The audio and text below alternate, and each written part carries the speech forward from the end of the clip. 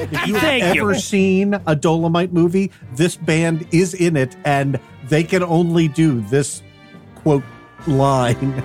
Right, yeah, okay, so they just are playing the same stanza over and over again as though that's all the fucking rights they could afford. Yep. See, I wrote in my notes, see, what I like about funk is you only need to write 9 notes and then you just play them until the 70s are over.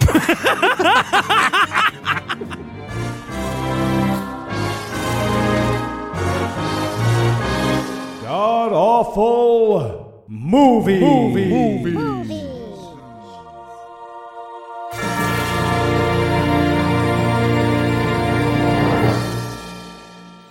Welcome back to the Gamcast, where each week we sample another selection from Christian cinema because Eli tricked me. I'm your host, No Illusions. Unfortunately, Heath won't be able to join us this week because he's sitting in line waiting to vote, which is all the more impressive when you consider that we record these on Friday, but sitting 900 miles to my northeast is my bad friend Eli Bosnick. Eli, how are you this fine afternoon, sir?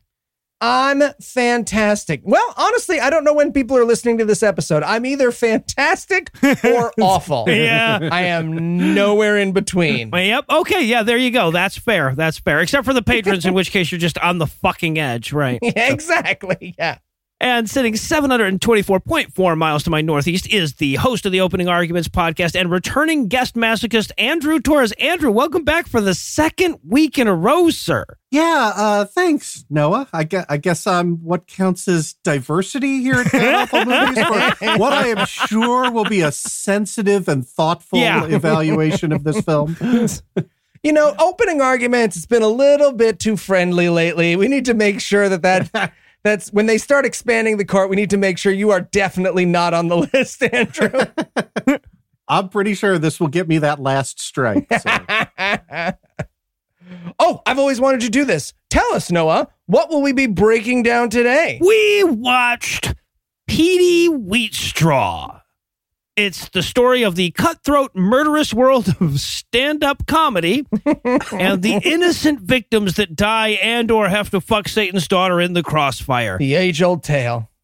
And Eli, how bad was this movie? Well, if you missed the halcyon days of SNL sketches being turned into movies, but they were just way too classy for you, way too fleshed out, you will love this movie. It is fair to say that Petey Wheatstraw does not rise to the level of the blaxploitation genre.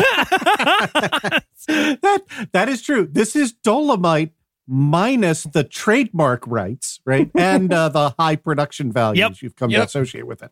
Apropos of nothing, you know what movie is 3 times longer than I remember it being the last time I drunkenly watched it in college? Yeah, the one thing I love about blaxploitation movies is that the production quality is always so bad. Bad lighting, bad makeup, bad costuming, bad writing, bad directing, and the music is always fucking stellar. I have had the Petey Wheatstraw theme in my fucking head for 4 days now. Absolutely, 100%. All right, so is there anything you guys want to nominate this one for being the best at being the worst at? Yeah, I'll take best worst. Hey, maybe I shouldn't have joked. That was a joke about how great next week's guest was going to get it on last week's episode. You live, you learn. Yep, there you go. I spent the whole movie going, I bet Andrew remembers it being better than this.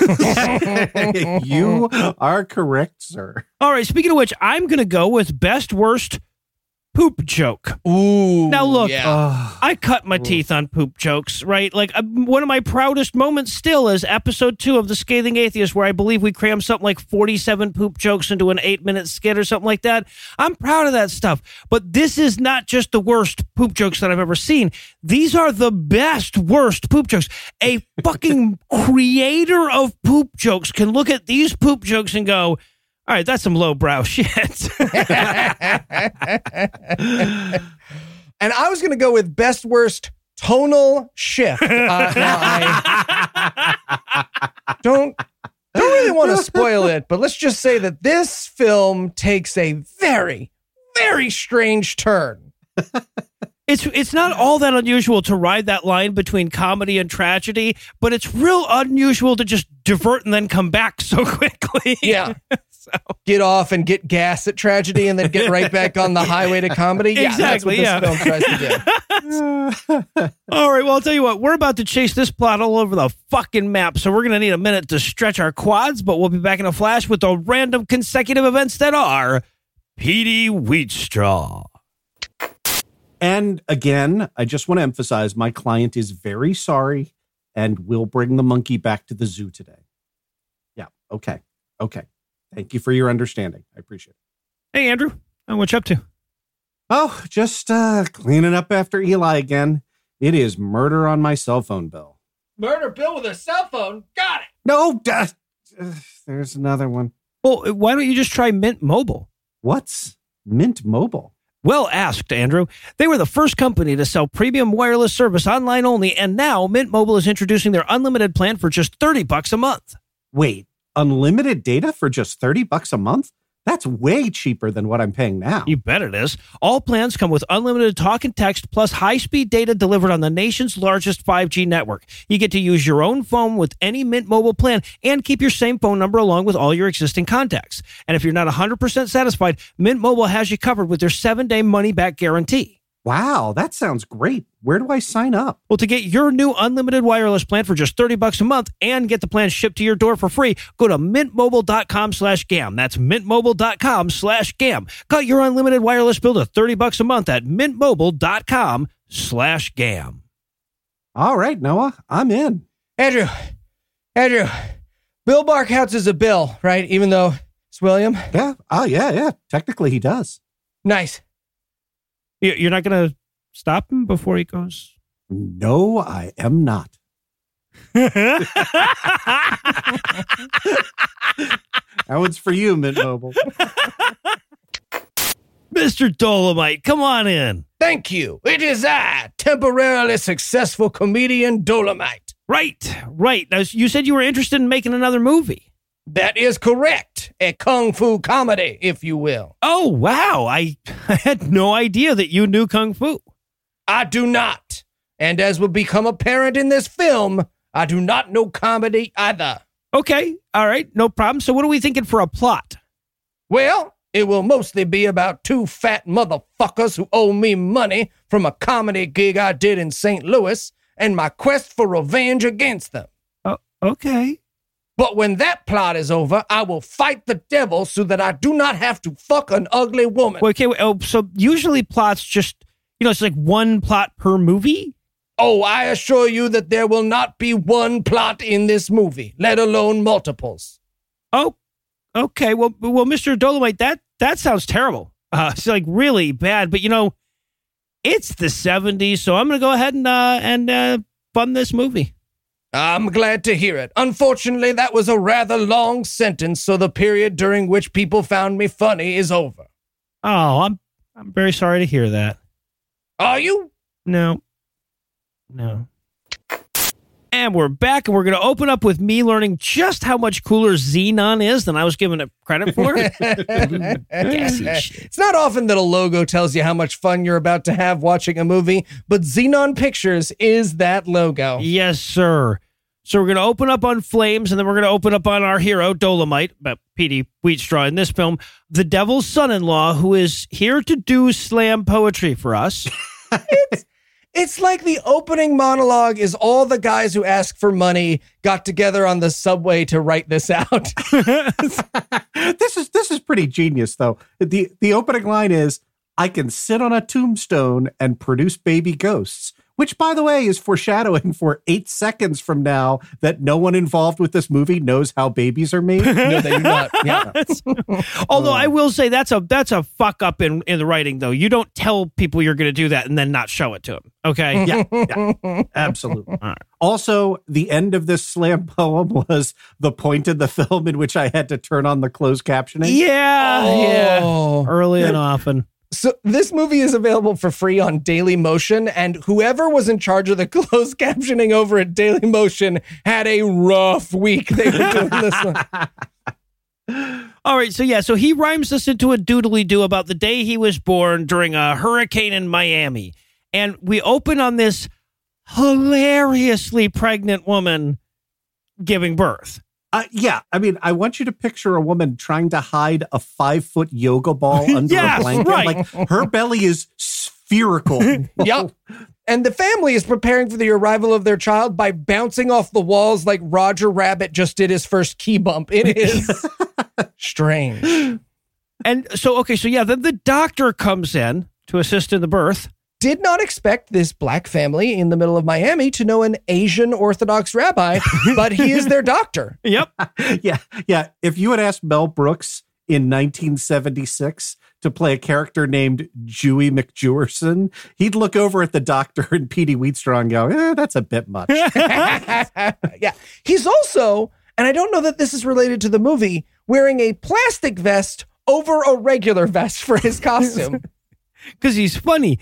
Yeah, and then we get this amazing line. The doctor says, oh my God, she's going to have an elephant because she's got such a big, giant, ridiculous stomach. And the husband says, you trying to say my wife screwed an elephant? And I just wrote in my notes, I'm in, movie. You had me at hello. Yeah, right. So they do some slapstick here. The baby starts to, she first gives birth to a watermelon, apparently, before Petey Wheatstraw. Uncomfortable for me. Yeah. So, but then we finally get the baby who is an 11-year-old in a diaper. Right? Yeah. And I guess that's supposed to be the comedy bit, right? That the baby comes out 11 years old and kicking ass. But actually, it's just a very, very angry child actor who's trying to say his lines as quickly as he can to end the scene. In fairness, the movie explicitly notes that his fraternal twin brother is a watermelon. Yeah. So he'd be pretty angry, too. Yeah. So. Tough but fair. Yeah. All right. So then we get to the credits. And there's like TV level credits, right? Yeah. Except that you don't often see Leroy and Skillet in your TV God, the credits were so good. But you should. You fucking should. Also, pretty sure they just told these child actors to fight and filmed it. This does not strike me as a choreographed scene. No, yeah, that's certainly what it appears to be. They're like, yeah, try not to hit in the face too much. But yeah, other than that. Go ahead and hit in the face. And yeah, like no, too much, not too much. Yeah, as long as he wakes up within 48 hours, you're good. So right, exactly. So basically, we watched this for a very, very long time. Petey Wheatstraw gets his ass kicked, but he's being watched by like old black Mr. Miyagi. Yeah. And look, like, since we're going to dump on this movie, and rightfully so, I want to point out that these credits right here recreate literally all of the plot of the Karate Kid movie in one 85-second montage. Yep. And with the same level of racial sensitivity as yeah, because we then cut to a quick karate learning montage. By the way, so in addition to Leroy and Skillet, we also get starring Wild Man Steve in the credits at this point. So fun fact, I went to IMDb to look up Wild Man Steve's credits. Awesome. And they are as follows. His first film, Ain't That Just Like a Honky? Followed by The Guy from Harlem, followed by this movie, and then for his final cinematic masterpiece, The $6,000 N-word. Oh, wow. Amazing. Yeah, I'm not going to lie. I will be back when Gam does that movie. All right, well, now you've spoiled the end of the episode where I reveal next week's movie, Andrew. Oh, well, all right. Damn it, I thought I learned my lesson about this. All right, so we get our karate training montage, which includes, by the way, his sensei trying to figure out what to do with nunchucks. This guy does nunchucks for, I would say, 4 seconds, very clearly hits himself, and then stops and pouts about it. Yeah, but the kid knew what he was doing, right? The kid was working him. He was going all fruit ninja and shit. All right, but then he finishes his Jedi training, right? Apparently he learned all of Kung Fu that summer. And he's like, all right, you know all Kung Fu now. To which the child replies, but I really want to be a comedian. Yeah, what? Hey, Sensei, can I be a comedian ninja? And he's like, I guess. I mean, if you want to be sure, okay, comedian ninja. All right. Yeah, well, and his response is, yeah, you could be a comedian, The way to do that is to be kind to people and not take shit from anyone. And right here is where we need the Morgan Freeman voiceover. Rudy Ray Moore would not, in fact, be kind to anyone. Yeah, he would no not. shit. Yeah. So he takes the fucking vow of the comedian ninja or whatever, and we cut back to the future. Now he's an adult and he's comedian-ing. Now, that was a much simpler thing back in the 70s. Apparently, your entire comedy routine could be, your butt is much larger than most people's.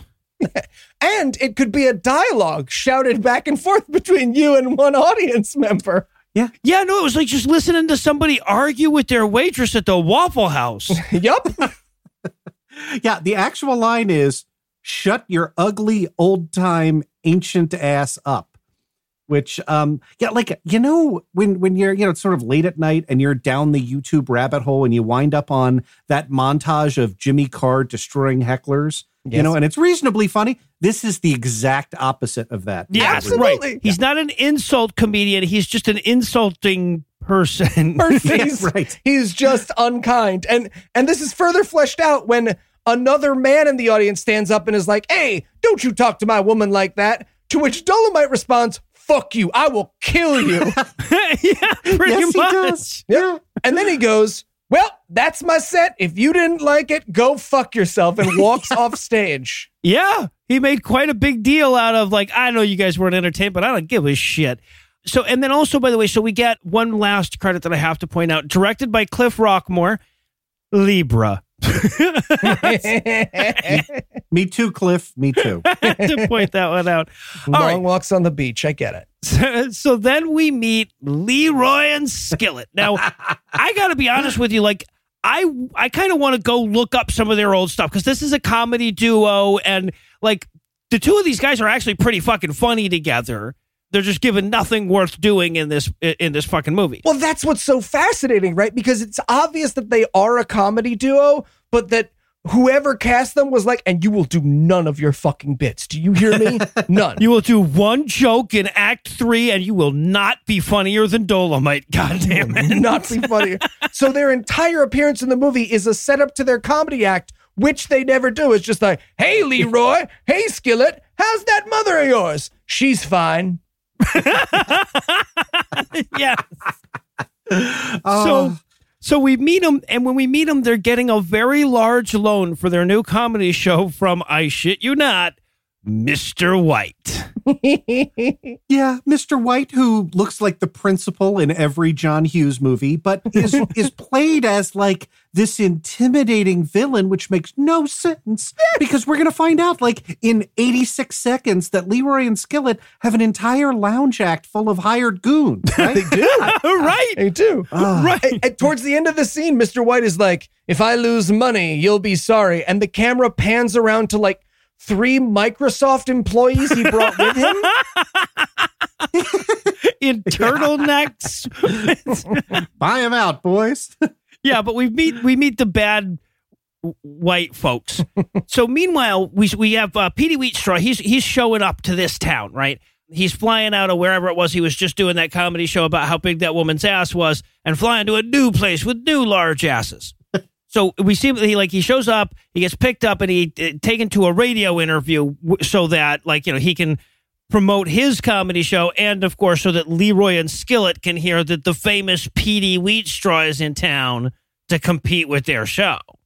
And I love this radio interview. It's the DJ's like, so what's the show going to be like? To which Petey Wheatstraw's answer is, you better fucking come.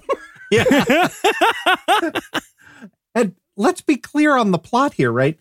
This KXP all exposition radio all the time is about to explain to Leroy and Skillet that the day after their show's opening night, Petey Wheatstraw is going to put on his show.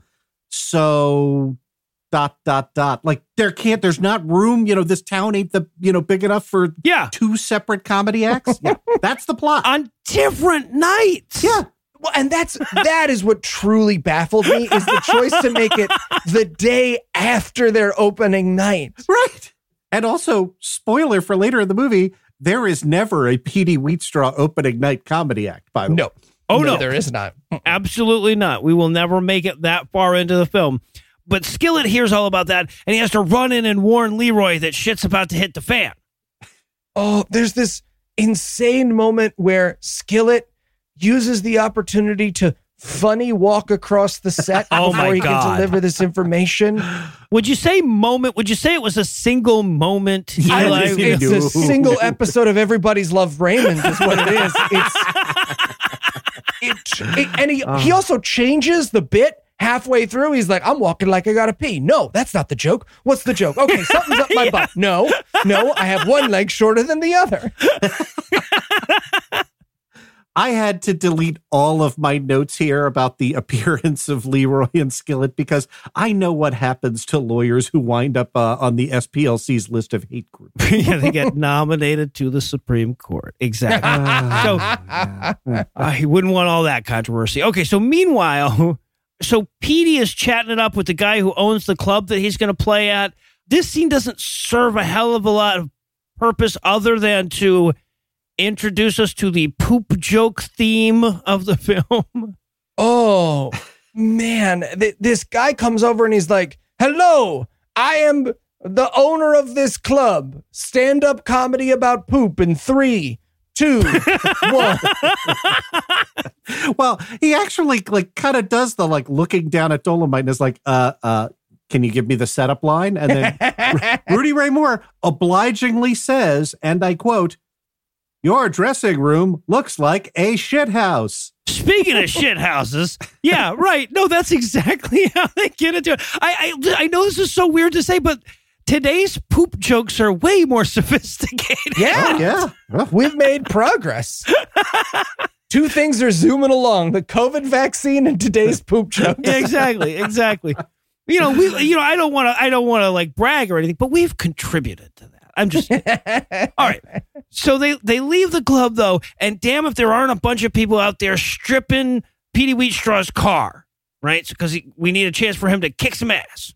But right before he goes to kick their ass, he yells about how black people deserve poverty. It's a very weird right-wing moment in the middle of this kung fu comedy. He's like, oh, and this is why black people are always living in ghettos. And you're like, whoa, Petey Wheatstraw. I think there's more to it. Keep it apolitical, buddy. Just go kung fu those guys. Well, yeah, and we can't decide what genre we're in, right? Because this is about to be a kung fu fight, but they're Benny Hill running around, right? Yep. Oh, yeah. But 100% my note here is Benny Hill on 125th Street. Yep. Yeah, even to the point where they accidentally pick up a hot chick with their, I wrote car couch, but, their bench seating. To be fair, she did go to the Prometheus School of running away from stuff. So right. Get out of the way. They also destroy, a bunch of eggs, but they can't get the comedy moment right because what happens is there's 2 guys carrying a small pallet of eggs, and when someone gets within 44 feet of them, they rocket all the eggs into the air. The saddest part on this was I was positive watching this again that all the eggs were going to land back down. They were going to do that film the scene in reverse trick, and all the eggs were going to land perfectly undisturbed and then get broken later, right? That's how you pull off that comedy bit. But no, they start cracking in midair. Yeah. and Rudy Ray Moore was like, I am not buying more eggs for this movie. We are using this scene as is. One take. Broken egg comedy has come a long way as well. But yeah. But eventually Petey Wheatstraw catches up with the bad guys and he starts rhyming them into submission. But that's not quite enough, right? His slam poetry isn't quite enough. So it's time for pants way too tight karate. My notes word for word are, oh, sweet God, they forgot to learn kung fu for their kung fu movie. So they're just fighting. And they didn't choreograph it, or at least if they did, you can't tell. No. I think this was Remember to Let Me Win was as far as the choreography got. Yep. Also, quick note here. On my second watch through of this movie, I realized that one of the robbers is dressed as the Scarecrow from Wizard of Oz.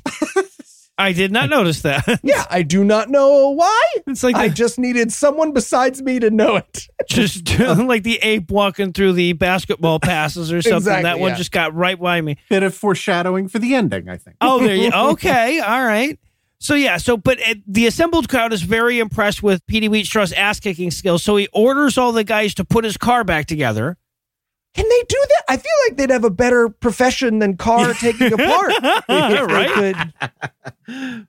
But the key is that he teaches them a very Seussian lesson, right? The 1 car, 2 car, red car, blue car thing. And then we're done with that scene.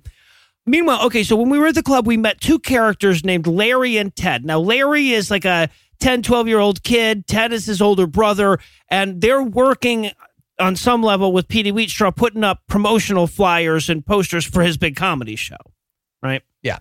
So we cut to them. They put up a poster, and then apparently Leroy and Skillet, like most comedy duos, has a couple of henchmen, right? Yep, sure. That's like me and Eli, we have Heath. Yep. One specific one. Yeah. Yeah, But he's taking care of business for us right now. Yeah, exactly. So, but at any rate, so they come across these posters and they're like, fuck, we got to call the boss. You know, this is big news. So they call Leroy and Skillet. They're like, hey, guys, bad news. Not only is he having a comedy show, but he's telling other people about it. Right. To which Leroy and Skillet reply, do you want to try the plan we discussed earlier in the movie about asking him? Where we No? just ask him nicely? Okay. No, let's make sure we wave some guns around first. All right, so we wrap that scene, and then we very slowly pan up a mostly naked woman, right? Oh. Yeah. We got to get to the exploitation portion of the film, too. This is Nell. Now, Nell is comedically desperate to fuck Petey Wheatstraw, right? As you are. Yeah. The idea that this man is desired by any, let alone multiple women, is the most far-fetched part of the movie, and this movie contains the literal devil. It contains possibly my favorite devil in the history of film. Absolutely. Oh, man. The devil's great. Yeah. By the way, Petey's response to her come on is, why not? It's probably not as terrible to fuck you as I think it is. And I just wrote in my notes, the Eli Bosnick story.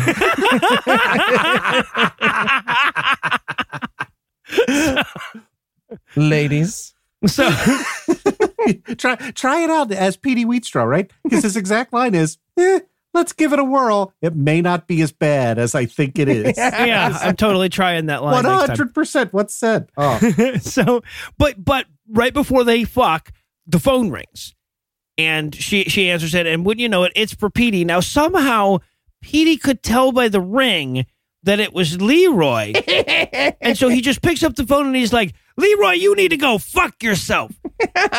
So, we introduce in this moment that apparently Leroy and Skillet, I guess, owe Petey Wheatstraw money for some outstanding comedian debt or something.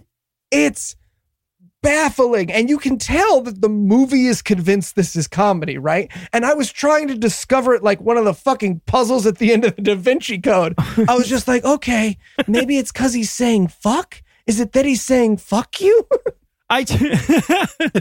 He says at one point, he's like, because they're asking him to postpone his show so as not to coincide with theirs. And he says, and I quote, I wouldn't postpone my show if you needed ice water in hell. What does that mean? No. It's like Dolomite found like a book of phrases and put them in a blender and then gently sprinkled them over his script. I think that's probably pretty close to it. But yeah, but he tells Nell, he's like, nope, sorry, we can't finish that fuck scene we were going to do. I have to go kick some ass, take some names. I have a comedy feud to fulfill, woman. A comedy feud. Exactly. All right, so now Leroy and Skillet have asked their heavies to check in every hour on the hour. They want them to follow Ted and Larry around as they put up the posters and call them every hour and let them know what's going on. Keeping in mind that there weren't cell phones back then. They had to go find a goddamn payphone every hour. This was the moment in which I became very concerned about the economics of this movie's plot. Right? Because they've borrowed $100,000 from Mr. White, Leroy and Skillet have. Right? They have an entourage, which consists of the band Earth, Wind, and Fire.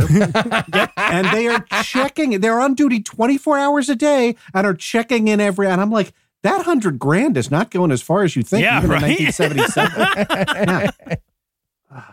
But he calls him up and he's like, yeah, man, they're still putting up posters. And so Leroy's like, all right, I'm going to need you to whip the shit out of his poster guy. Right? So, but first we have to humanize Ted and Larry's relationship, big brother, little brother. So Larry's telling Big Brother about how he wants to be a basketball star when he grows up. And Ted's telling Larry about how he better not keep skipping school like Mom said he's been doing, right? Like we just get a pile of this shit all at once. Little Larry is 30 seconds away from singing the I Like Being Alive song, right? Like, and I expect the movie to close caption over it like, this is definitely not foreshadowing in any way whatsoever. So little Larry agrees that he won't skip any more school, and just then the henchmen show up. And during the altercation, shoot Larry in the fucking heart. What an incredibly dark turn for Petey Wheatstraw, post-colonic, the devil's son-in-law, to take. That a fucking 11-year-old gets shot and killed in the front lawn at this point in the film. Yeah, way darker than I was prepared to go with my jokes, y'all. And not comedically. No. We should point out. No. He's not like, ouchie, ouchie, I got squouchied. The entire movie grinds to a halt as this child coughs up blood and promises not to skip school no more with his dying words. That's exactly how it goes. The mother's out there screaming and crying like it's a fucking Oscar clip or something. The ambulance shows up way too quick for a black neighborhood. Like, come on, be realistic, guys. But the ambulance shows up to take him away, and everybody's screaming and crying and renting their clothing. And it was a very weird turn in the middle of the kung fu comedy movie about the devil. Andrew and Noah, I have questions. You are both 45 years old. Ish. Were ambulances big vans with sirens? And what year did that stop? And did ambulances have zebra print floors? Because everything had zebra print everything in the 1970s, Eli. That's everything was zebra print until I was at least like 6. Okay. I thought if you were going to ask about like weirdly anachronistic moments, because I don't know the answer to this question, that this movie posits in 1977 that after a shooting, the black family would call the cops, which struck me as odd. Did not strike me as odd that the cops do not, in fact, ever show up. No, they do not. They don't, do they? No. The ambulance did, but there was never a cop. All right, well, I tell you what, I need to shift to like dead kid jokes, apparently, so I need a minute to recalibrate, but we're going to be back soon with even more Petey Wheatstraw. Gentlemen, come in. Dibs on the chair. Oh, okay. Noah, are you not going to race me for the chair like Heath does, Noah? Dude, there are 2 chairs. Oh, okay. Wow, well, I got to say, I broke it anyway. Sorry about that, Andrew. it's fine. By now, I buy them by the pallet. So, all right, gentlemen, how can I help today? I would like to sue Noah. It's true. He does. For what? He listens to stuff too loud. I can't hear my podcasts. Podcast. You listen to one show over and over again. One episode. It is called The Adventure Zone, and Taco the Wizard loves me more than you ever will, No Illusions. Nobody is disputing that, Eli. All right.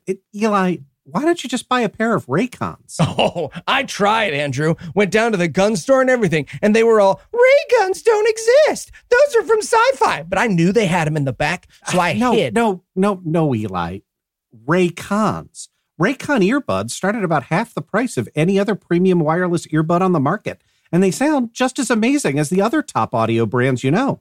Their newest model, the Everyday E25 earbuds, are their best ones yet, with 6 hours of playtime, seamless Bluetooth pairing, more bass, and a more compact design that gives you a nice noise-isolating fit. So I don't have to sue Noah? Correct. You don't have to sue Noah. Plus, Raycon's wireless earbuds are so comfortable, they're perfect for conference calls or binging podcasts. And that's right in the copy. See? Who's the weirdo now? It's still you. Yeah, still very much you. But yes, now is the time to get the latest and greatest from Raycon. Get 15% off your order at buyraycon.com/gam. That's buyraycon.com/gam for 15% off of Raycon wireless earbuds. buyraycon.com/gam. Thanks, Andrew. Case closed. Yeah, that's not how that works. Sustained. Hey, Eli. Yeah. I love you more than Taco the Wizard loves you. Aw. Mr. Dolomite? Hello there. Are you the writer they sent over to help me with my kung fu comedy? Yeah, they said that if I didn't come help you write something, then most of the movie would just be you yelling rhymes at a fire barrel. Fire barrel, that is correct. Okay, so the studio has already briefed me on the plot that you want, and that's got Leroy and Skillet. Anything you want to add to that? Yes, I would like a child to be killed in a gangland shooting. You want to put the death of a child in your kung fu comedy? Yes, I would also like him to be shot by a Nazi who turns out to be his father. Wow, a Nazi. But as he shoots his son and the puppy he is holding, I would like a flashback to his days working the camps at Buchenwald. You want to depict a concentration camp in the middle of shooting a child, and did you just add a puppy? I did add a puppy, yes. Mr. Dolomite, with all due respect, isn't all this dark stuff going to ruin the comedy? Tell me, my friend, have you read the script for this movie? Yes. Is it currently funnier than a Holocaust flashback while shooting a puppy? You know what? Fair point. Got me there. Okay, I'll go put that stuff in the movie. Thank you. And we're back for more of this shit. We're going to open up on little Larry's funeral. That's right. Going all the way with dead kid in this one.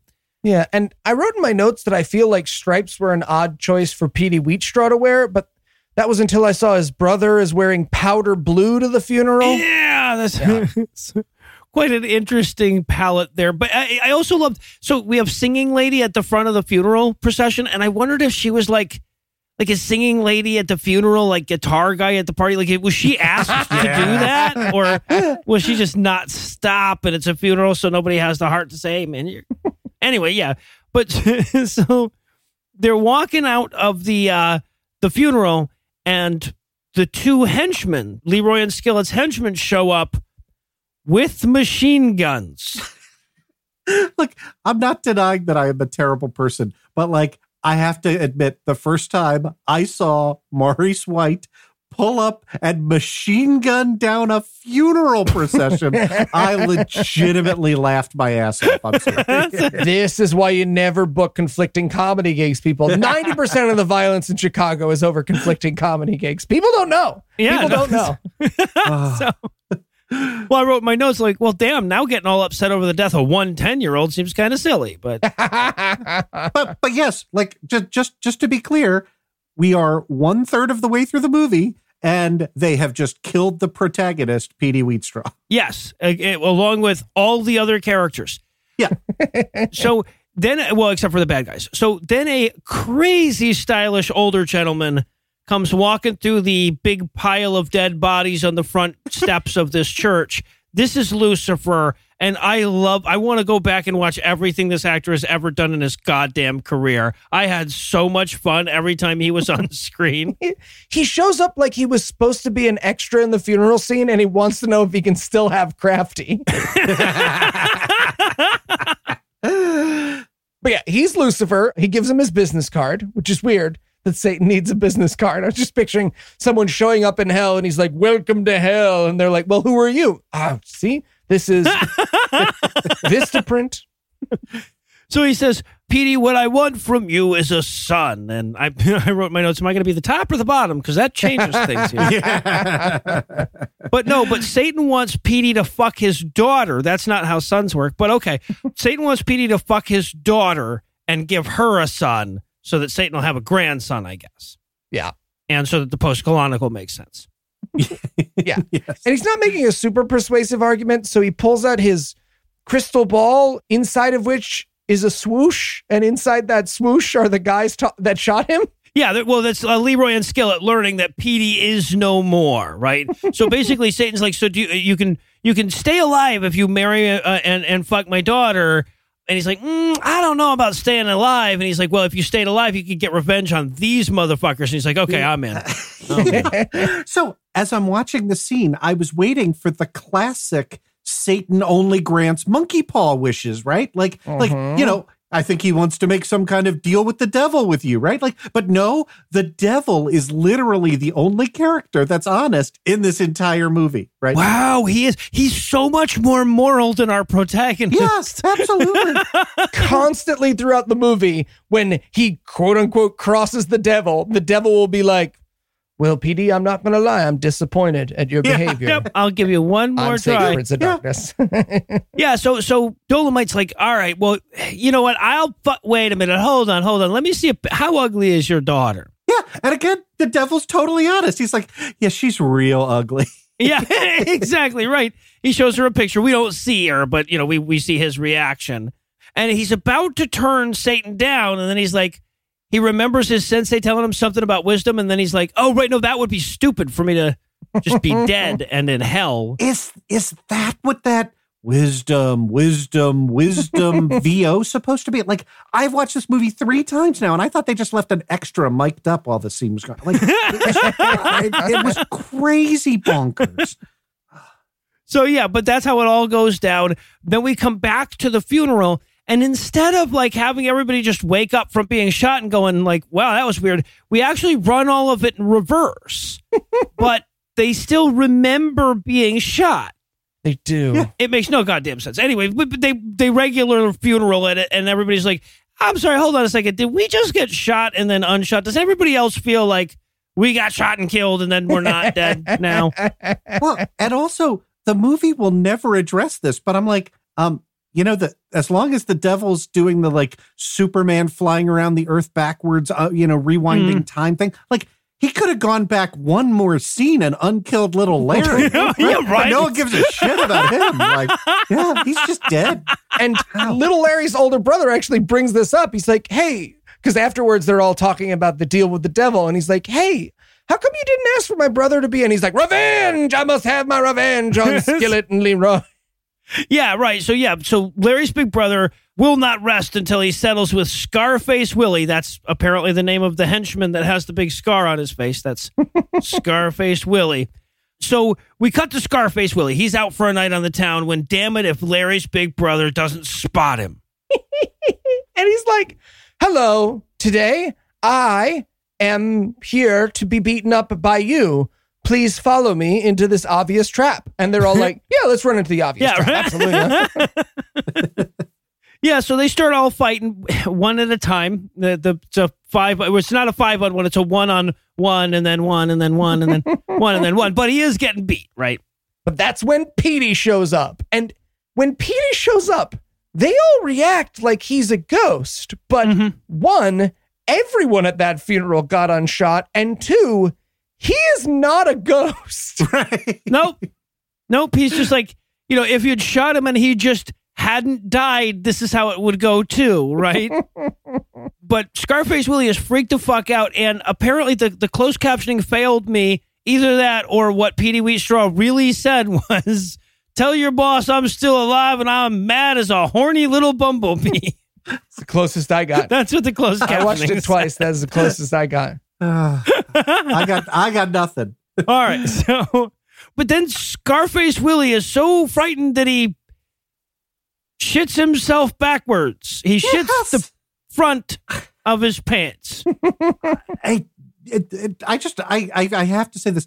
In this kung fu stand-up supernatural comedy that features killing everyone at a funeral, this is the one moment that we all have a huh in our notes. But yeah, 100%.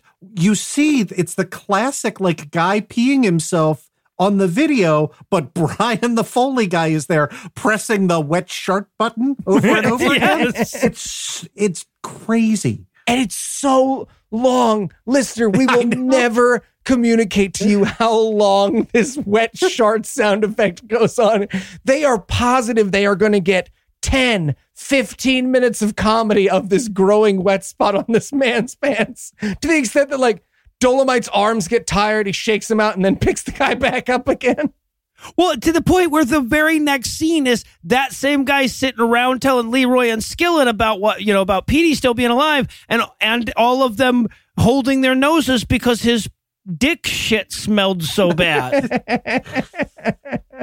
His piss fart, whatever the hell it was. Yeah. Always got to let a guy change his pants before he tells you the story of the guy who's come back to life to avenge himself on you. I feel like when you walk in all shit covered, everybody's just like, why don't you do something about that first? I don't care about the urgency of anything else. This really, I'll tell you, this is the emergency. This right here. But yeah, after 27 minutes of boy, did he just shit himself, we cut back to Petey. Now, he's about to fuck Nell again, right?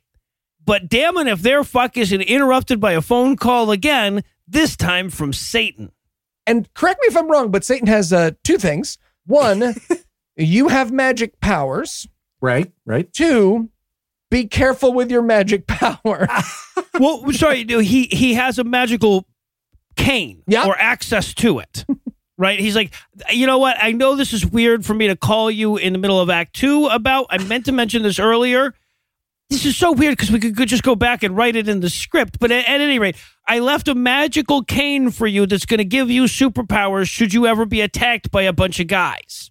Yeah, dear listener, this is not just hilarious comedy from No Illusions. Yes, at this point, 37 minutes into this movie, it becomes Petey Wheatstraw and the search for the magic pimp cane. Yes, it does. Yes, it does. And as a prover, okay, so the devil has to explain that over the phone and says, like, it is entirely possible that Leroy and Skillet are going to send 5 goons to your apartment right now, to your girlfriend's apartment right now to beat you up. And then that happens, and Petey Wheatstraw kicks the shit out of them without needing magic powers whatsoever. It is the most, like, this movie shot sequentially, right? I did not understand. You can move scenes around. It was crazy. Boyhood borrowed a lot from this film. Yeah, it was.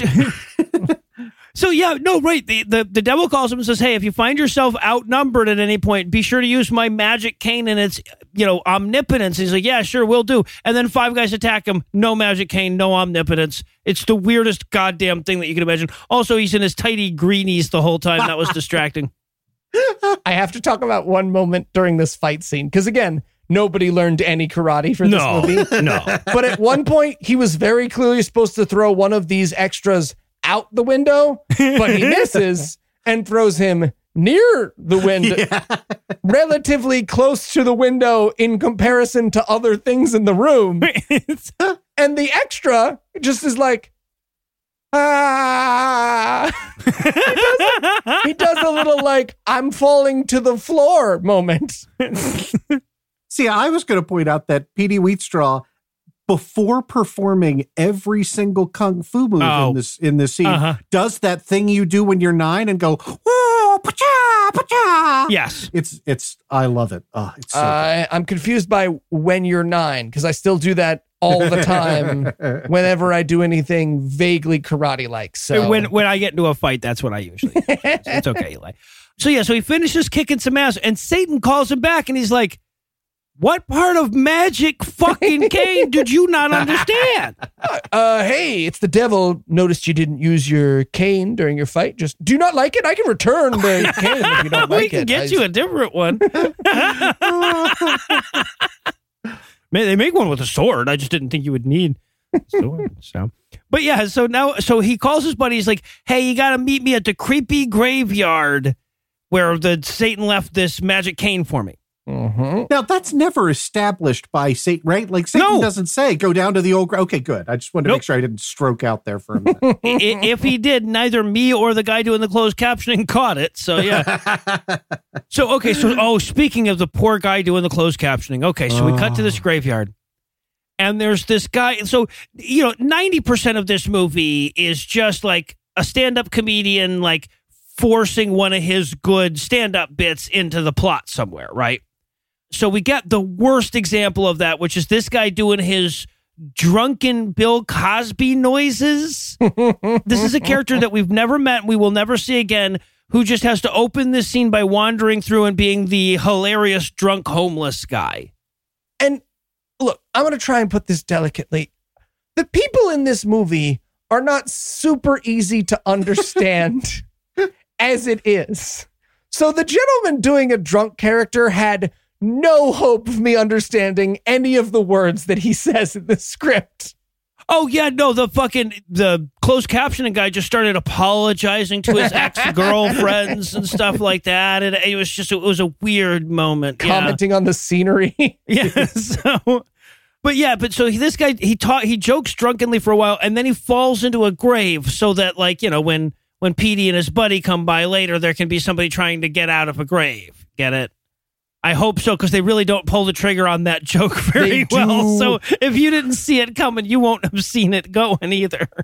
Our protagonist stands above a drunken homeless person who has fallen into a shallow grave and says, "Oh, well, maybe I'll kick some dirt on you." Like, it's bonkers. Yeah. Of the many things that this movie thinks is funny, that is baffling to me, the mistreatment of the homeless population is key to this movie's comedy. And by mistreatment, we mean burying alive. Murder, drugging. Murder, yes. And not just like, of all the ways to murder someone, one of the meaner ones, Well, the movie will top that in 20 minutes, but I don't want to give that away. Yes, it will. So they come across this drunk guy passed out in a grave, and Petey's like, "Hey, let's put some dirt on him." And his buddy's like, "Dude, are you fucking serious right now?" He's like, "No, I was. I mean, if you were serious, then I was." Joking? No, okay, all right, well, then I was kidding. So they find the magic devil cane and they wander off. And by the way, magic devil cane, very much a stick and a small amount of duct tape. Yeah, they didn't even use all that much duct tape.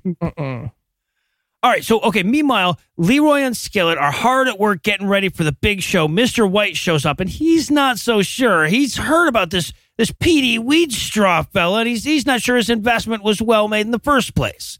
Yeah, and Leroy's like, "Oh, don't worry, we murdered him." Nope, we murdered his show.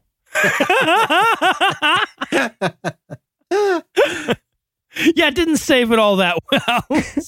And then, totally bafflingly, Mr. White is like, "I would like 5 tickets to the front row of this black sexy comedy show that you have planned for this evening." Yeah. And the line is, "My wife loves these kind of shows." Yeah, right. And there's only one way to interpret that, right? Absolutely. Yes. My note underneath that is, "My wife loves black sexy comedy shows." Yes. BBC, yeah. All right, so Petey and his pals are at the club chilling. Oh, God, Jesus. We haven't mentioned any of the costuming up to this point. I just want to say, Petey Wheatstraw's outfit here is all that needs to exist in the world, really. Oh, yes, it is. So we get this painful to watch scene. Okay. The idea here, the through line of the comedy is that this woman shows up to audition to be a singer in their show, and she can't sing at all. Because bad singing is really fun to listen to for 9.5 minutes. Okay, but she isn't singing so much as she's a cell phone that nobody turns off in the loop of the scene. Look, again, we all know how this comedy beat is supposed to work. Here's how it's not supposed to work. Have your tuneless singer sing the same single sentence over and over again at the maximum volume while you cannot hear the dialogue over the scene, which is Petey using the pimp cane like a compass to track down the bomb that Earth, Wind, and Fire have hidden in the bathroom. Yeah. And let me say again, we will never express to you how long it takes Dolomite to realize that that's what the cane is doing. Like, we spend 3 or 4 fucking minutes on this. Oh, yeah. Have you ever seen a baby that makes itself laugh for no reason? Right? Like, it's just all of a sudden the crinkly paper is the funniest thing in the world. That same thinking is behind the comedy of the bomb detecting Kane in this movie. So they find this bomb, and we have like bomb hot potato for a little while. Singing lady still doesn't shut up. They're throwing a bomb around, and she's still just doing her little atonal sentence. And oh God, I have to point this out. Bomb? Yeah, it's 4 road flares or red candles covered in construction paper. And I shit you not, they have drawn a clock and taped it to the front. It made me so sad. I don't think any prop has ever made me sadder in all my days. This movie did not have real clock to go on the bomb money. No. Oh. So they throw that around for a little while. Eventually, Petey takes it outside and he tosses it into the middle of a bunch of watermelons. Mm-hmm. So that we can get a watermelon explosion. And a young Gallagher walked out of the theater that day with a dream in his heart. All right, so now we cut over to the opening night of Leroy and Skillet's comedy show. Oh, and this is where the music goes off. Oh yeah. A girl is playing the piano and a trombone at the same time. This is, in fact, the Dolomite Band. And they are to music what the previous scene was to singing. Oh, if you have ever seen a Dolomite movie, this band is in it, and they can only do this quote line. Right, yeah, okay, so they just are playing the same stanza over and over again as though that's all the fucking rights they could afford. Yep. See, I wrote in my notes, see what I like about funk is you only need to write 9 notes and then you just play them until the 70s are over. Exactly. That is not fair to how great the Petey Wheatstraw theme song is. I'm sorry. Oh, yeah, no, like all the other music in this, there was great music through most of this movie, but yeah, this was rough. And we get like 9 minutes of this as people show up for the comedy show. Petey Wheatstraw shows up, but don't worry, he's in disguise, by which I mean talking in a silly voice and wearing a small hat, not a normal sized hat at all. To be fair, his hat is distractingly tiny. And very small. Fucking Clark Kent would look over at him and say, put some effort into it, man. Come on. And when you say glasses. Silly voice, this is a Jamaican accent that would make Dan Aykroyd. Truly. Miss Cleo would be like, yeah, Clark Kent's right. Put some work into it, man.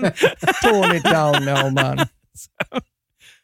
All right, so the music wraps up and an MC comes out to introduce Leroy and Skillet, and we get like 45 seconds of them doing comedy, which is the high point of the show to me, right?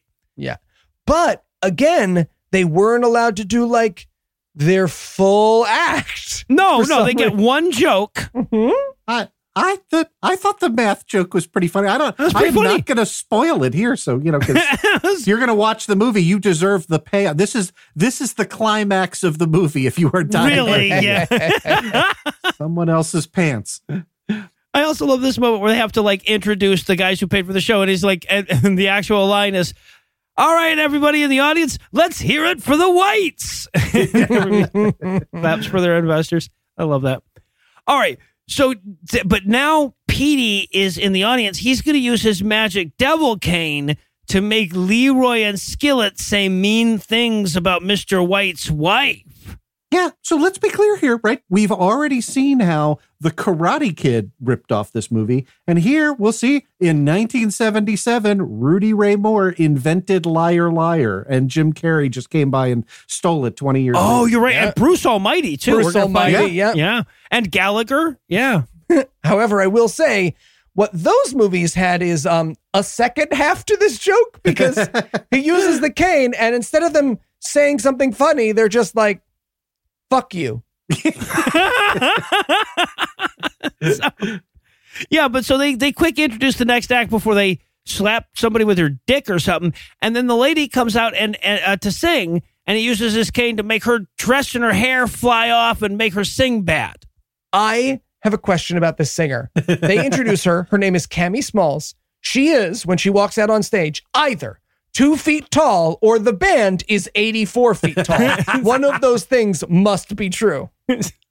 Also, she just comes out like mid-chorus. Yeah. Noah, Andrew, did songs not have beginnings until 1989? Yeah, we didn't come up with that until fairly relatively recently. It's like skateboards. You'd think it was older. You'd think we'd have come up with that earlier, but yeah. But so she comes out and then he canes her so she can't do her song, and then he uses the devil cane to like make a snowstorm lightning thing happen inside the club. I'm just saying all the other shit was superfluous, right? If you were going there, you might as well started there. Yeah, it is weird that he took a time to prank a singer who has yet not been related to the plot of the movie when he was just going to blow up the building.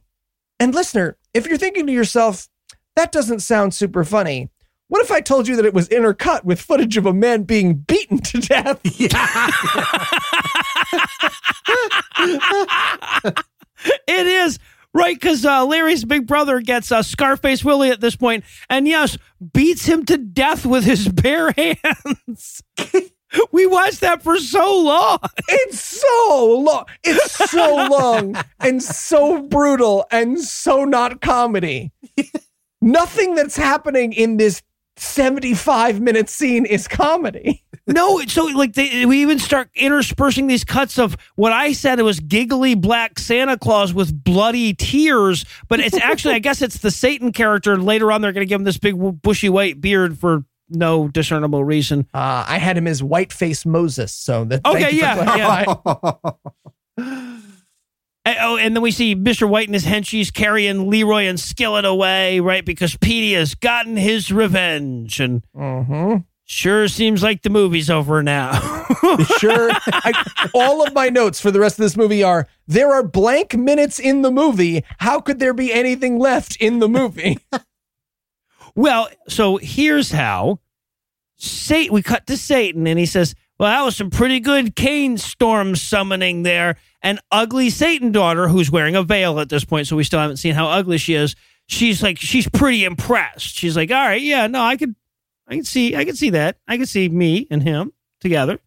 As a matter of fact, she says, and I quote, my joy is infinite like the sea. Yeah. Fuck do you think infinite means? And one little touch, as this scene ends, we watch Petey's friend, whose younger brother was murdered, Ted, trying to finish off the Scarface Willie. But before he can, Scarface Willie kills himself. Oh, wow, I didn't even catch that. With a knife. He stabs himself with a knife. And the movie pauses to be like, is that a comedy beat? Where he kills himself so that you can't kill him? All right, well, I'll tell you what, I'm pretty sure that this movie needs a minute to decide what to do with the last 40 minutes of itself, so we're going to pause for a quick break. But first, let me give Act 3 the hard sell. What's the plot from here? What's the plot been up to this point? You guys want to talk about football or something? Find out the answers to these questions and more when we return for the tangential conclusion of Petey Wheatstraw. Daddy. Yes, daughter of Satan. Daddy, did you find me a man to marry? I sure did, honey. You will marry a famous comedian. Oh my gosh. Oh God. Oh, I'm going to marry Jerry Seinfeld? No, he's black. Richard Pryor? He's a genius. No, couldn't get that. Oh, Eddie Murphy. Also no. All right, Dad. Well, that's 455 guesses. Who is it? It's Dolomite. You never guessed. Is it too late for Jerry Seinfeld? Way too late, yeah. I still don't understand why I had to wear a wig and makeup for the sketch. Called acting, Andrew. Read a book.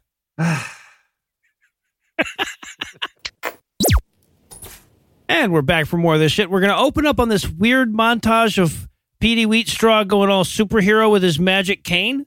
But it starts with this like very long setup with characters that we've never met arguing. Right? I am baffled by this. All I can assume, this is literally all I can assume, is that Dolomite was like, I have at least 11 minutes more of comedy bits that I could do with this magic cane. And they were like, well, you should probably do them before the conclusion of the movie's plot. And he was like, no, we will put this movie in the order we shot it. All right, so the first scene culminates in a woman catching her husband cheating on her and trying to kill him, but Petey Wheatstraw comes through and freezes time and says, why kill him when I can turn him into a puppy? He has turning people into puppy powers. I just want you to put a pin in that. That's all. It would have come in handy a lot more in this film if he'd remembered it. Yeah, exactly. Yeah. All right. And then we do a whole montage of him walking around, like granting wishes and doing super shit with his cane, right? Yep. He makes a fat woman thin and makes a broke guy rich. There's also a great moment where there's a kid chasing a ball into traffic, and he uses his cane to make the car stop. Mm-hmm. Well, yeah, that's the thing. It's not like they had CGI or anything back then. So the car just keeps coming, but slower. It's just like the guy just hit the brakes is all. It was awesome. And look, this is the Bruce Almighty infinite powers, I've got the magic cane montage. And almost everything that Petey Wheatstraw does here is not nice, right? Like the one genuinely generous thing that you think he does is save the child from being hit by that car, right? And then he promptly takes the child over to the side of the road and I swear to you, I'm not making this up, pulls out a pick and says, I'm going to comb out your nappy hair until the child, and jams it into the kid's hair and starts yanking on it until the child actor on the screen cries for real. Very obviously for real. And we linger there for a while and watch that kid cry. This is comedy to someone. And let's point out, by the way, that he also runs out into the road when he's using his magic cane to stop the car. So, you don't need a magic cane to do that. You run out into the road and people will hit the brakes anyway. So, and then he sees some people getting out of a crappy car. And I love this moment because, there's a family getting out of this crappy car that's broken down and he waves the cane and it turns into a really nice car that's running. So they get back into it. I love the thought process in that man's head. He's like, oh, all right, well, my car is nice now. Get back in, kids. I am really, really glad that you had these notes because despite the fact that we are the same age, due to the passage of time and the fact that automobiles have become slightly nicer in the past 4 decades, the crappy old car and the quote, nice new car are basically the same car. Right? Oh, it's a 1978 Olds 88 or something. It's a hoopty. Yeah, exactly. It's a piece of shit. Mm-hmm. Poop jokes and cars. They've come a long way, baby. By the way, at this point in the movie, my wife just turned to me. She was watching this and she goes, this is the weirdest music video ever. Yeah, I'll give her that. All right, but eventually, though, he gets back to the bar and he learns that Satan came looking for him while he was gone. And he says, okay, I need to go rehearse my comedy show before that starts. And she's like, really? Satan came by to see, and you're going to rehearse comedy? Okay, all right, priorities are your own, I guess. And spoiler alert, we do not get to hear Petey Wheatstraw rehearsing his comedy bits, which I was really looking forward to, you're a fatty, fat, super fatso, or, more of that classic comedy. You have a fat ass. You have a fat ass. A fat ass. I've almost got it. Rule of threes. What rhymes with?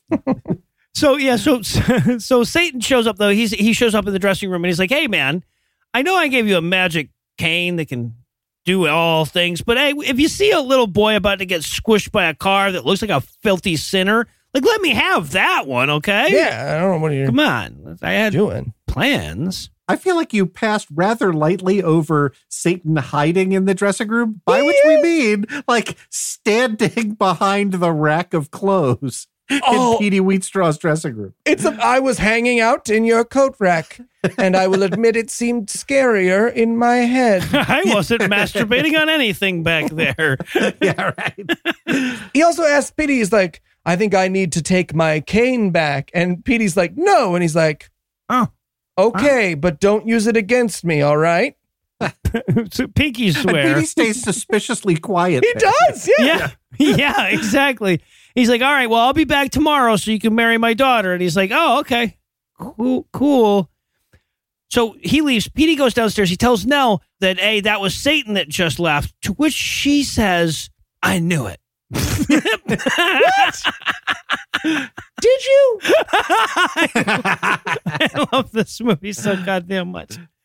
All right, so now Petey and his buddy, they need to hatch a plan to keep him from having to marry Satan's daughter. This is where Bugs Bunny meets a Hindu myth, okay? Oh, fantastic. This plan is amazing. So he calls Satan and he's like, hey, man, I'm going to have to meditate through my entire wedding. It's a family tradition. And then he tells his buddy, you need to make a convincing Petey Wheatstraw mask and we can put it on a homeless guy and trick him into fucking Satan's daughter. I have never been high enough to write this scene. Hey, write this down. We're going to put it in the movie. This is where we introduce that your character is capable of making perfect flesh masks of everyone he knows. Yeah, I love Mission Impossible. Yes, right. There are only two things about this plan that confuse me, right? So, one, did Petey Wheatstraw forget that he has omnipotent powers over time, space, and matter now that he has the cane? Like, yes, you don't need your buddy to be a secret expert in face making. Like, you could just instead of turning the guy into a puppy, you could turn the guy into an exact duplicate of Petey Wheatstraw, right? And two, if there's a plate, the whole point of this is to buy them time to get out of town. Right. If there's a place you could go where Satan can't find you, why don't you just go there? Why do you have to sacrifice another homeless person, you weird sociopath? Yeah, right. Also, do you just have a regional Satan? It's like every episode of the Dukes of Hazzard, right? Like they cross over the county line and Satan's like, damn them Duke boys.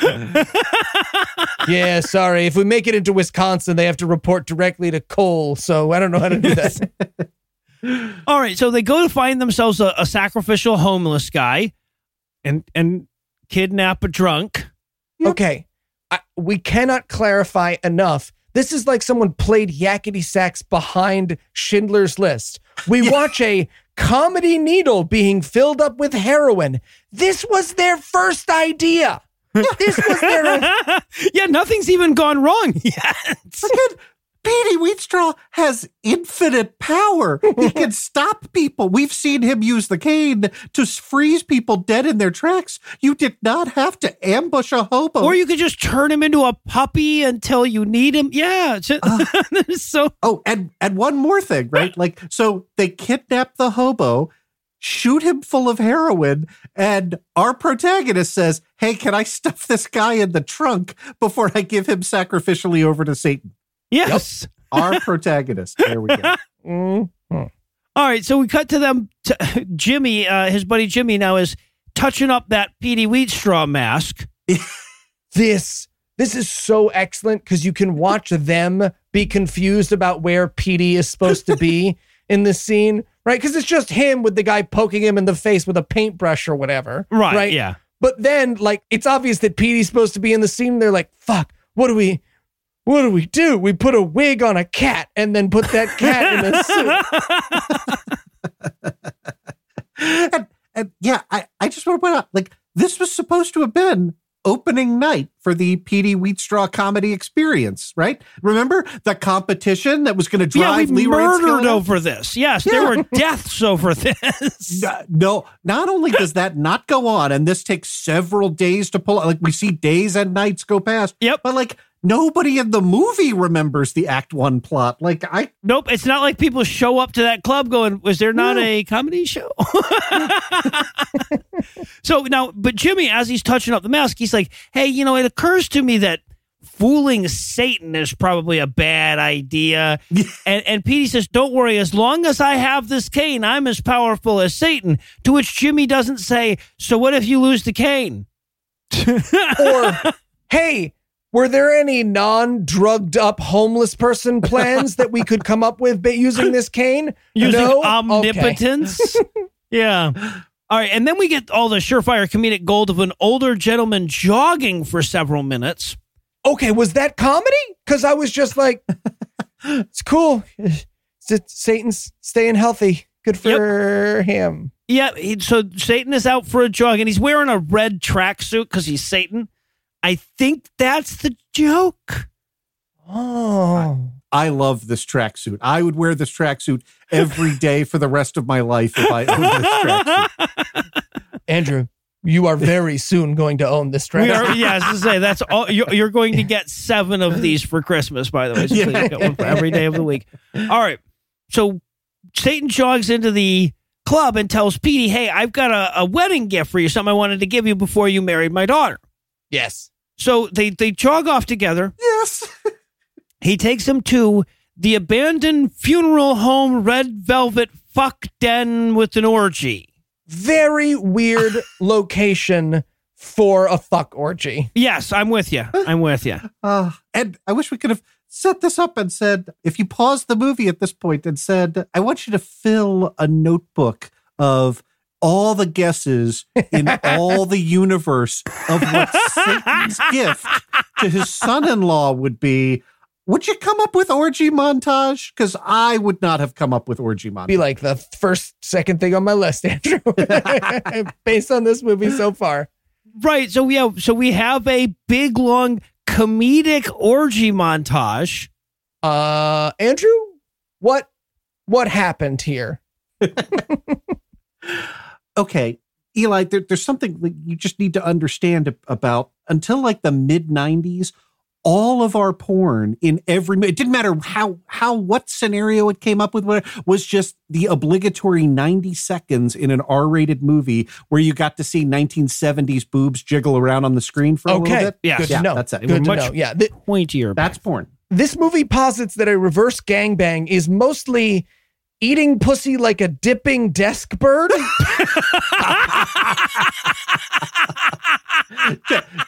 To be fair, that is more pussy eating than you see in most movies pre-1995. That's true. Yeah, no, that's that fair. is true. So yeah, so he fucks the shit. And once again, okay, so keep in mind, Satan's supposed to be the bad guy here. Yeah. Satan just gave him a giant orgy, but okay. This is not a monkey's paw. I mean, other than the little, like, stuck on horns that are there, with oh God, they're so bad. It's so bad. But it is 6 reasonably attractive demon ladies that Petey Wheatstraw gets to fucking seriatim. It's great. Yeah. So okay, so then he comes back. Now this is such a weird fucking scene. So he comes back from his orgy. He's running late. It's almost time for Satan to pick him up for the wedding. Except, why does he need to be there? They have the fake hymn that they're going to give to Satan. It's all so confusing. He walks in and they're like, where the heck were you? And he's like, oh, we needed to put boobs in the movie. So I was doing the boobs scene. Montage. Yeah. So he shows up just before Satan gets there. He has to run and hide while the demon horn guys come to pick Petey up. And they're like, here, have this unconscious person that's definitely Petey Wheatstraw. Yeah. But wouldn't you know it, homeless guy wakes up from the heroin overdose they gave him, and he takes his mask off. Uh-oh, the demons have realized they were duped. And again, the movie keeps pausing like a toddler telling you a joke, right? It is sure you're going to be like, a guy woke up from the heroin overdose. This movie is hilarious. All right, so Satan's daughter is left standing at the altar. She is pissed. The devil is pissed. So he earthquakes the fuck out of Petey Wheatstraw. Mm-hmm. Yeah, and I applaud this movie's decision to use the Starship Enterprise as flying through an asteroid field way of simulating an earthquake. Right? Yeah, right. Shake the camera a tiny bit to the left and have you wave your arms. Right, yeah, exactly. Knock 2 things over. Yeah, but Petey Wheatstraw, of course, grabs his cane and unearthquakes the earthquake. Right? Like you do. And then the devil's like, shit, I probably shouldn't have given him an item that's as powerful as I am, right? Like a little Yeah, bit. the devil was like, oh, fuck, right, omnipotence cane. He actually have a scene where he's like, oh, right, I forgot I gave him that cane. It's like, do you often give out your omnipotence cane and forget about it? Jesus Christ, man. See why you lost that fucking fiddle. So, okay. So Petey and the gang are talking this over the next day at the club. Nell is very upset. She's like, by the way, I don't appreciate you getting my fucking apartment Satan earthquaked the other day. Broke a bunch of my shit. And this is where the demon Halloween costumes show up for another fight scene. And I have to admit, up until this moment, I did not think this movie could go lower rent, but they sure do with these costumes. So you guys are the experts in this. Why do the demons have little triangles sewn into their unitards? And they're color-coded. Is this like a hierarchy thing? Is this some part of the Bible I haven't read? I love that you think we would know. I've never been prouder. And the extras are furious that they had to wear these silly costumes, right? They are very clearly the same 5 guys from the apartment fight earlier, and they're like, this is fucking stupid, man. I look like a Halloween costume right now. Well, and what's really amazing to me, so the best acting we see in the entire film, when they bust into the club, all of Petey's friends have to be scared because these are a bunch of demons, but it's just like, it's just like a bunch of 8-year-olds were putting on some kind of hell thing at their church or whatever, right? Yeah. But all of the people have to act scared anyway. Then we have this amazing fight scene where we keep hearing the sound of glass breaking, but nothing is breaking because they don't have the budget to break shit. No, they do not. But then ultimately, Petey cane waves them all away, right? He waves this cane around and they're like, right, omnipotence cane. Fuck. This is not going to help. Yeah. And in response, Satan is going to send out his good demons, which I think is weird that he sent his second stringer demons first, right? It seems weird to hold back the best demons. But... Right, yeah. So, but Petey explains to all the guys that he's like, hey, we need to get out of town very, very soon, but not right now. Satan's regional. It's like Fago. We get, 3 miles away. It'll be like a Dukes of Hazzard ending. But the devil's like, all right, we're going to send the real fucking minions this time. Petey and his gang are all arguing over who gets to use which suitcase. The devil minions show up. We have the exact same scene again. It's the same guys, except they put like burn makeup on their faces. They're like, okay, they upgraded them to Bernie-faced Halloween costumes. And some of the triangles are red this time. Oh, okay, they did. They leveled up. Okay, all right. This makes sense now, yeah. And this fight choreography, Petey has the omnipotence cane, but mostly what he does with it is uses it like a staff, right? Like to just kind of poke at them. And even when he uses the powers, right, he uses it to like temporarily stop the demons a little bit. I'm like, make them back out of the door slowly. Yeah. Cast turn into puppies, right? Like, It's a cantrip. Just use it. Yeah, no, but again, the exact same fucking scene. Bunch of demons come in. They have unchoreographed fighting, and then he uses the cane to make them all back away so that they can run off. And then they go outside and do the same goddamn fight scene again. Same thing again. But luckily, in this scene at least, as he's distracted strangling one of the demons with his cane, they kidnap his lady and drag her up to the roof. Yeah, exactly. At least it ends a little different this time. Yeah, so Satan's like, hey, I'm going to kill Nell if you don't come up here and marry my goddamn daughter already. And also, I would like my cane back. Yeah. By the way, did anyone else notice that in fight number 3, which is in the alley, there's a Lil Wayne graffiti on the wall? Yes, I did notice that. Yeah. I tried to Google to figure out if there was a connection, but I came up empty. So I'm sure that's where he came up. Just to be clear, for the listeners keeping track at home, Bruce Almighty, Lil Wayne, Liar Liar, and Karate Kid, and Gallagher, all inspired by Petey Wheatstraw. It's really the most important film ever made, if you think we about it. We owe it so much. So Petey climbs up to the roof to have it out with Satan. Satan, by the way, is in whiteface at this point, and I'm so happy with that.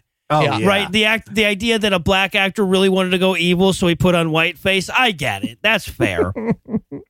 And when he gets onto the roof, I know this isn't relevant to the plot of the movie, but I watched it so many times out of absolute confusion.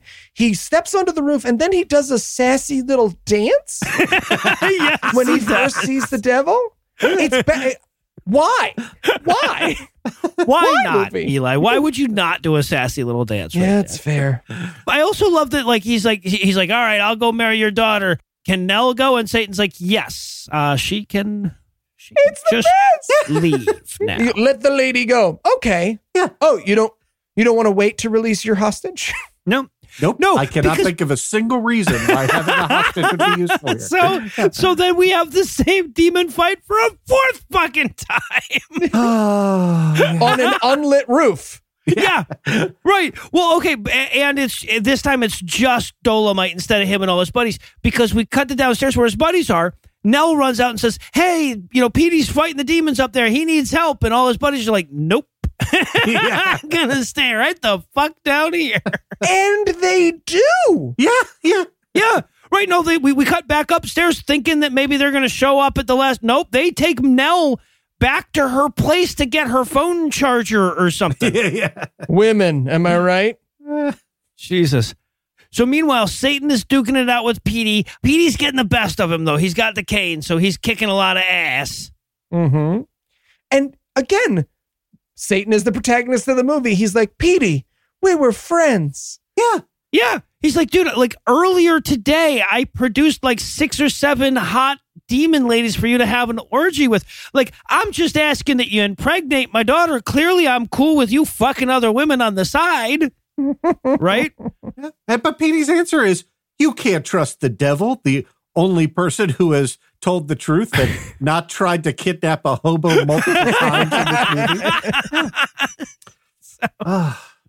Yeah, but so Petey kicks Satan's ass with the cane. We watch Satan scream at the cane for a very long time. Oh, and then the transition to the fire thing. Oh, God, God. yes. It's a literal star wipe. Yep. Oh, It was the fucking Dolomite's purple paisley outfit of special effects. Yeah. It was the best thing we've seen since the Quran melted Salman Rushdie's face. Yep. Oh, it was so amazing. Yeah, Satan catches on fire and he throws him off the roof. And then he snaps the omnipotence cane, and he's going to regret that shit. Yeah, right. Not sure why he didn't keep the omnipotence cane. And don't forget, while Satan is dying, we smash cut over to what is a silhouette of Gumby lit on fire on the pavement. It's so good. Phenomenal. All right. So Petey heads downstairs. He's pretty stoked about all the Satan killing. He's pretty good. I just killed Satan. He's feeling pretty good about himself. So he gets in the car, but damn it, if Satan's not in that car, he's still alive. What the hell was any of this about then?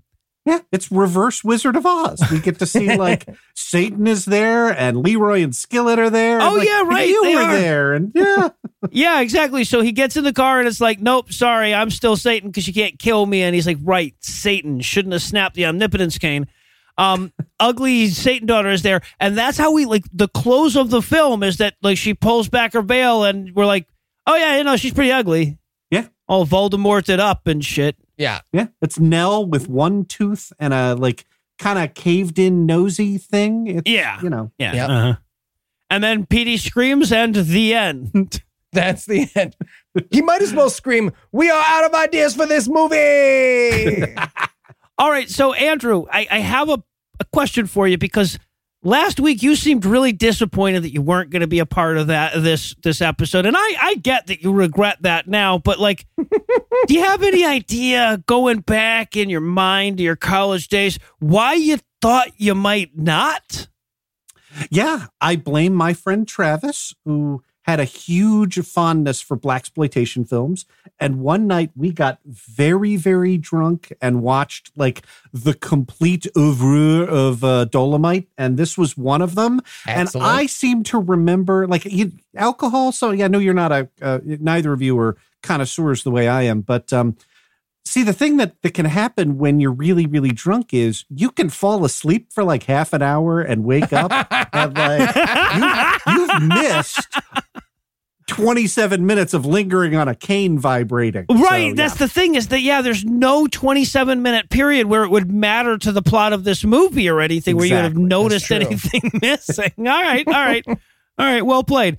Okay, so that's going to do it for our review of Petey Wheatstraw, but that's not going to do it for the episode just yet because we still need to rope you back in for next week. So, Eli, tell us, what's on deck? Well, Noah, our listeners may remember the anti-science extravaganza from a ways back, Climate Hustle. Well, the good news is this week, the sequel is out. No. And the better news is it's narrated by Kevin Sorbo. Oh, for fuck's sake. Oh, man, I can't believe... No. Shut up, Andrew. Shut the fuck up. All right. All right, so with that to look forward to, we're going to bring the last episode we record before Joe Biden is president-elect to a merciful close. Once again, a huge thanks to all the Patreon donors that help make the show go. If you'd like to count yourself among their ranks, you can make a per-episode donation at patreon.com/godawful and thereby earn early access to an ad-free version of every episode. You can also help a ton by leaving us a 5-star review and by sharing the show on all your various social media platforms. And if you enjoyed this show, be sure to check out our sibling shows, The Scathing Atheist, Citation Needed, D&D Minus, and The Skeptocrat, available wherever podcasts live. If you have questions, comments, or cinematic suggestions, you can email godawfulmovies@gmail.com. Legal services for this podcast are provided by the law offices of P. Andrew Torres. Tim Robinson takes care of our social media. Our theme song was written and performed by our audio engineer, Morgan Clark, and was used with permission. Thanks again for giving us a chunk of your life this week. For Heath Enright and Eli Bosnick, I'm no illusions. Promise to work hard to earn another chunk next week. Until then, we'll leave you with the Breakfast Club close. Hell abolished the rule of male primogeniture in 1984 and became a community property jurisdiction. So turns out Satan didn't need a son after all. Joe Biden went on to win Florida, and we all went to bed happy tonight. Knock on wood. Knock on wood. Rabbit's foot. Knock on wood. Mr. White's actual name was Steve Jones. He just felt super uncomfortable correcting the people in this movie. The Whites, everybody.